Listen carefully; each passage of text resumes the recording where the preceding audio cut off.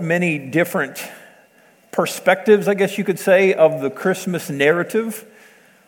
We could look at the Christmas story from Mary's viewpoint, as we would see her encounter an angel and be informed that she is going to become pregnant supernaturally by the Spirit of God, that she is going to give birth to the Son of God. We could look at the Christmas story from Joseph's perspective, as he finds out that this woman that he is engaged to is now pregnant. Of course, he knows that he's never had sexual encounters with her, and it would be natural for him to want to put her away. Of course, being engaged in their day was not like it is today. He would have to go through a divorce process. And we could look at Joseph's story, how the angel appears to him and confirms to him what God is doing. We could look at the Magi as they travel and come and fall down and bow down and worship this child who is the Son of God. This morning, I want to look at the Christmas story, I guess we could say, from the average Joe's perspective. The normal person doing a job out in the field, and they hear the good news of a Savior. This message this morning is going to be very, very simple. If you're a Christian and you've been a Christian very long, it's not going to be anything new to you, but it may be a reminder, a refresher to us that Christ has called us to worship Him, to love Him, to submit to Him as King. We're going to be reading this morning Luke chapter 2. We're going to read verses 8 through 20 as we consider the Christmas story through the shepherd's eyes. Luke chapter 2, beginning in verse 8. Hear the word of the Lord. And in the same region there were shepherds out in the field, keeping watch over their flock by night. And an angel of the Lord appeared to them, and the glory of the Lord shone around them, and they were filled with great fear. And the angel said to them, "Fear not, for behold, I bring you good news of great joy that will be for all the people. For unto you is born this day in the city of David a Savior, who is Christ the Lord. And this will be a sign for you. You will find a baby wrapped in swaddling cloths and lying in a manger." And suddenly there was with the angel a multitude of the heavenly host praising God and saying, "Glory to God in the highest, and on earth peace among those with whom He is pleased." When the angels went away from them into heaven, the shepherds said to one another, "Let us go over to Bethlehem and see this thing that has happened, which the Lord has made known to us." And they went with haste and found Mary and Joseph and the baby lying in a manger. And when they saw it, they made known the saying that had been told them concerning this child. And all who heard it wondered at what the shepherds told them. But Mary treasured up all these things, pondering them in her heart. And the shepherds returned, glorifying and praising God for all they had heard and seen, as it had been told to them. Three very simple points I would aim and desire simply to remind us of this morning. And that is this. The first, the Savior revealed. I would challenge us just to picture this in our minds. These shepherds, it's nighttime, most likely not the middle of winter. Most experts say December 25th is almost definitely not when Jesus was born, and that's not important. What we do know is that Jesus was born. He did come into His creation. The Bible doesn't exactly tell us what time of year. The important thing is that we know that Christ was born. It's nighttime. These shepherds, Luke informs us, are tending their flocks. They're going through their normal everyday routines. But something very different happens. Verse 9, an angel of God appears to them. Now imagine what this must have been like. Imagine the fear that this must have invoked. I mean, imagine yourself at work.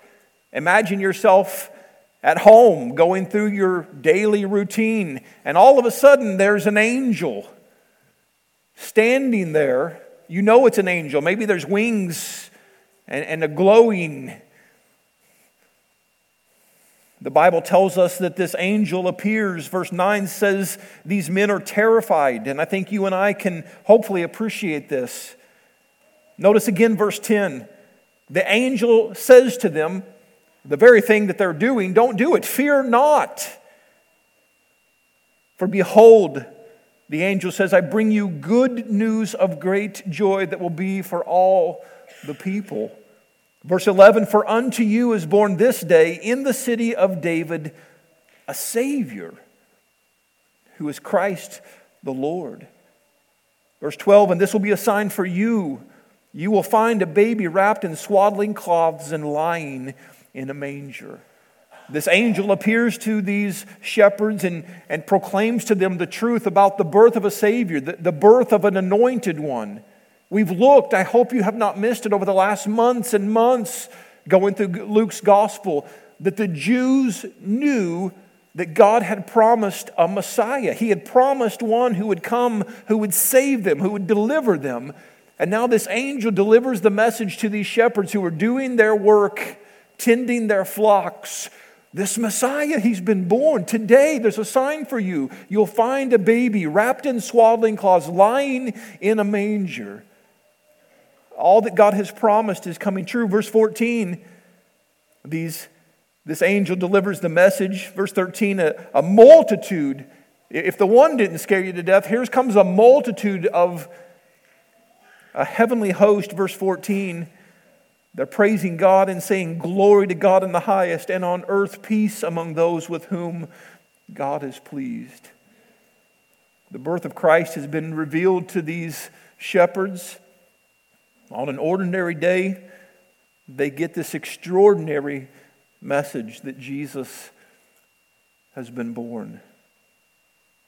And I would just take this as an opportunity to remind us of why we celebrate Christmas, why we light Advent candles.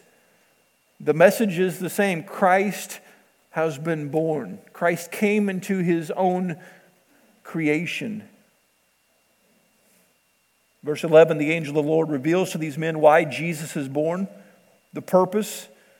Verse 11, for unto you is born this day in the city of David a Savior, who is Christ, who is the anointed one, who is the Messiah, who is the Lord.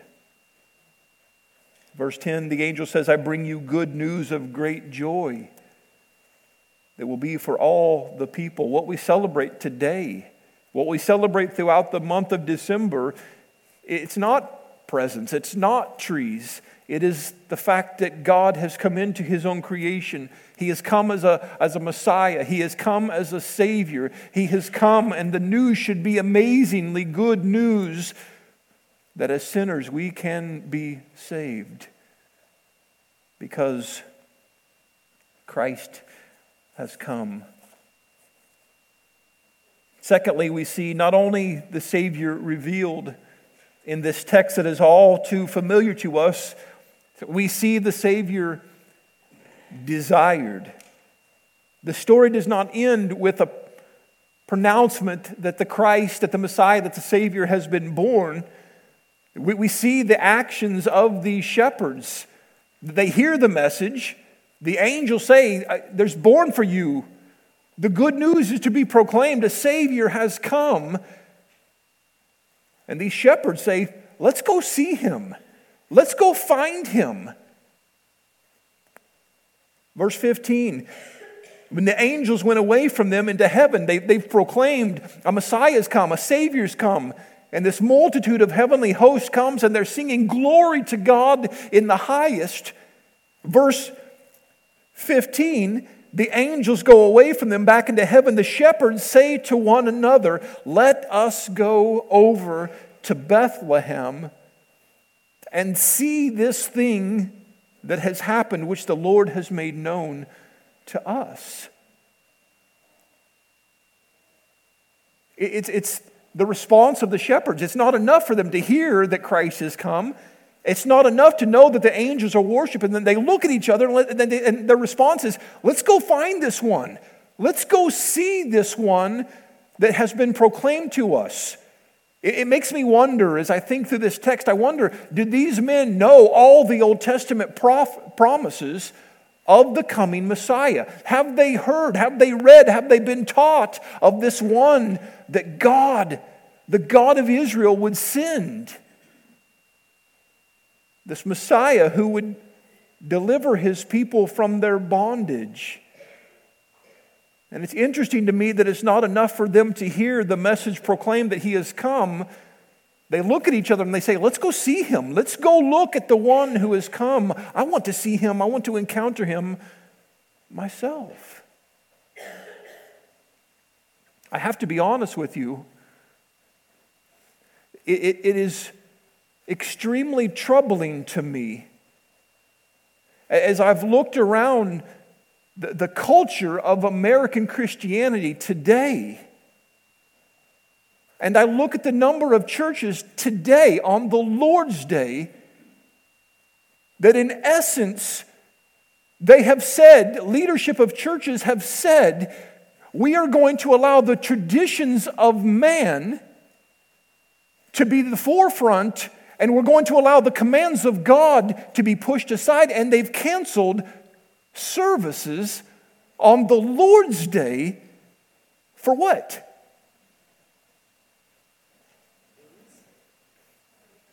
The celebration of man-made traditions.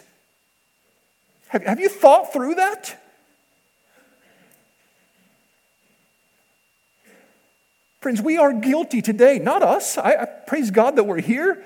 We're doing what Christ has commanded us to do. But I am burdened that we live in a culture today in which Jesus, he rebuked the religious leaders. He said, you forsake the commands of God. Why?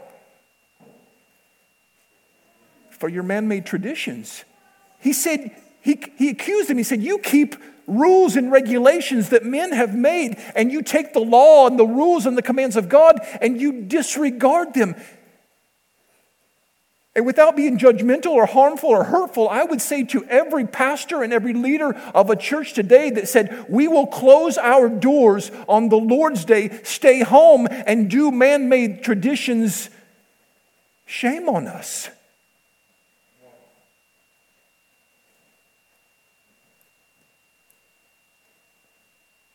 And it's as if we've almost not batted an eye to it.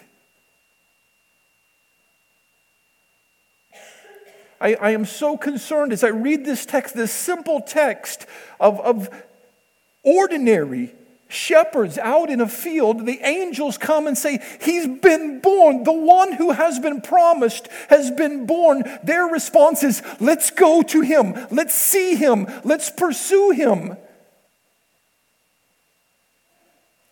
And through a flawed pastor's eyes, I look at our world, I look at the church today in a universal sense, and I fear that we are moving further and further away from the Word of God and more to the opinions of people. I would simply ask this question. You answer this question. Is the Lord's Day, is it an option for a professing Christian to say, I will or I will not be in a congregation of believers today to worship Christ the King?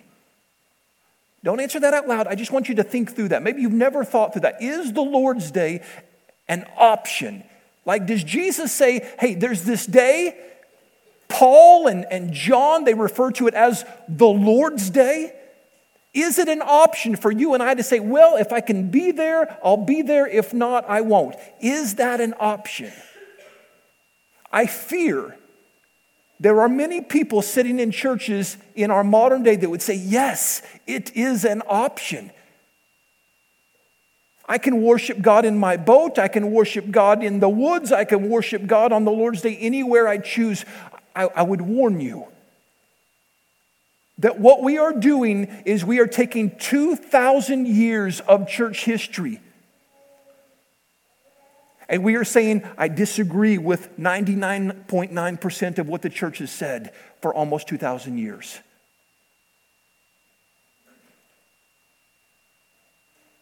It's a desire. We see it in these shepherds to see and to know and to worship and to be intimately close to this one that God has sent, Christ, the anointed, the Messiah, my Savior.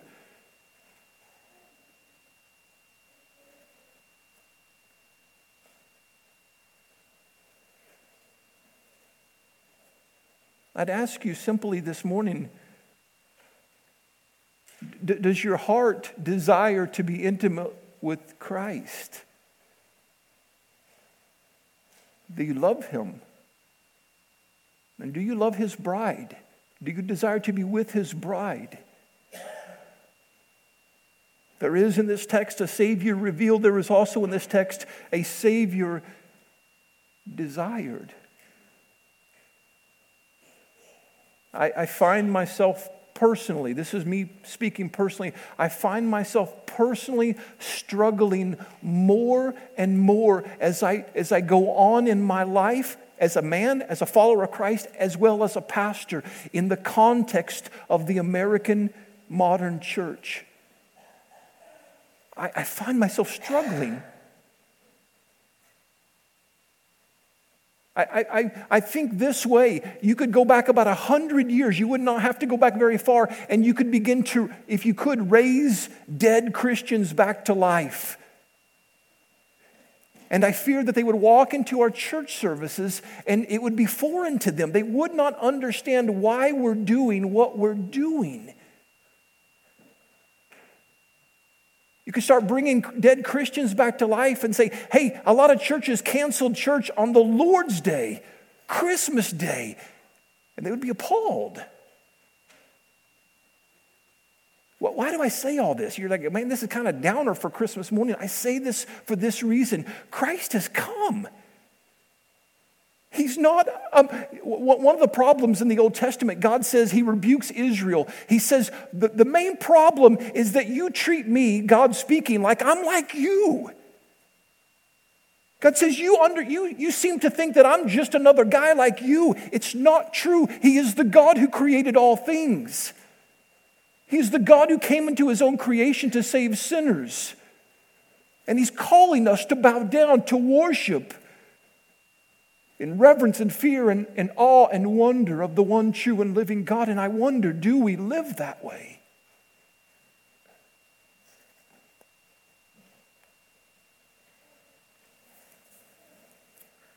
The Savior revealed, the Savior desired. Thirdly, we see the Savior praised. They are told about the Christ child that Jesus has been born. He's come to save them. They have a desire to see this child. And they go and they find this baby. They tell Mary and Joseph all the angels have told them. Then notice what the shepherds do. They head back home. Back to work, back to their families, back to normal, ordinary life. But there was something different. Verse 20. They are praising and glorifying God. Look at verse 20. And the shepherds returned, glorifying and praising God for all they had heard and seen as it had been told to them.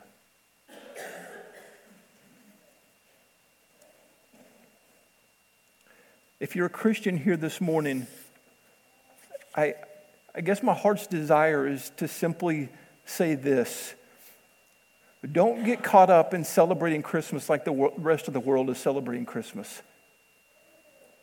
Don't be content to throw a tree up, some lights up, some gifts under the tree and say, boy, it's Christmas again. And go through the routine, watch the movies, sing the songs, and move on with life. May we learn something from these ordinary shepherds who are doing their ordinary, everyday, mundane tasks. They hear the message, He's been born. The Christ has come into the world. They go, they encounter, they pursue, they worship, and then they go back to ordinary, everyday, mundane life, worshiping and praising Christ, their King. May we take their example. May we follow their example. And may we desire to offer worship to Christ according to His Word. I have no desire to offer worship to Christ according to this world, according to the church down the road. I have every desire to say I want to know the Word of the living God, and I want to offer worship to Him that is acceptable and pleasing in His sight. May we strive to do that until we meet Him face to face. Let me close this in a word of prayer, and then we will close with a song of worship this morning.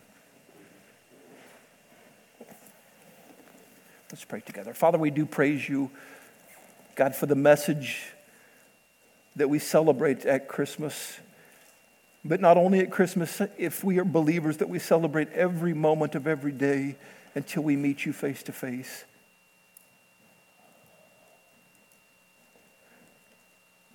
God, we glorify and we praise and we worship You that You entered into Your own creation, that You would put on flesh. You would dwell among us. You would be tempted in every way, yet never sin. And that You would go to a cross. That You would bear our sin. You would bear our shame. You would bear every transgression against You. You would pay our debt in full. You would rise from the dead. And You would offer to those who would believe, to those who would look to Christ by faith, forgiveness. Not just forgiveness, but the very righteousness of Christ imputed to our account. That You would grant us the indwelling of Your Holy Spirit. That You would seal us by Your Holy Spirit until the day of redemption, until the day we meet You face to face. That You would work in us, that You would sanctify us. God, that You would create in us hearts that desire to offer to You, the one true living God, white, hot worship. Father, do that in us. Let the spirit of Christmas and the reminder of the birth of a Christ who would save us from our sins be ever growing in our hearts and in our minds. The result is worship, praise, adoration, obedience, submission to Christ, our King, our Savior, our Lord. Father, I ask Your blessings upon the rest of this day, that You would provide, that You would protect, that You would guide us and direct us, and that it would be our aim to bring honor and glory to Christ, our King. We love You. Father, we praise You. We ask this all in Jesus' name. Pray that you have a wonderful Christmas day as you spend time with your family and your friends, and that we would understand and that we would leave here, not just today, but for the rest of our days on this earth, every breath that we draw, with a truth like 1 Corinthians 10:31 just drilled into our heads and into our hearts. Where the Apostle Paul says, whatever you do, whether you eat, whether you drink, do it how? How? One more time. Do all that you do, Paul says. Whether you eat, whether you drink, whether you sleep, whether you work, whether you open a Christmas present, do it all, that you would say, I worship Christ, my King, and it's for His glory. I understand who He is. I understand the treasure that He is. I want to make much of Jesus in this. I love you. I praise God for you. And I pray that you have a great, great day together with your family and friends.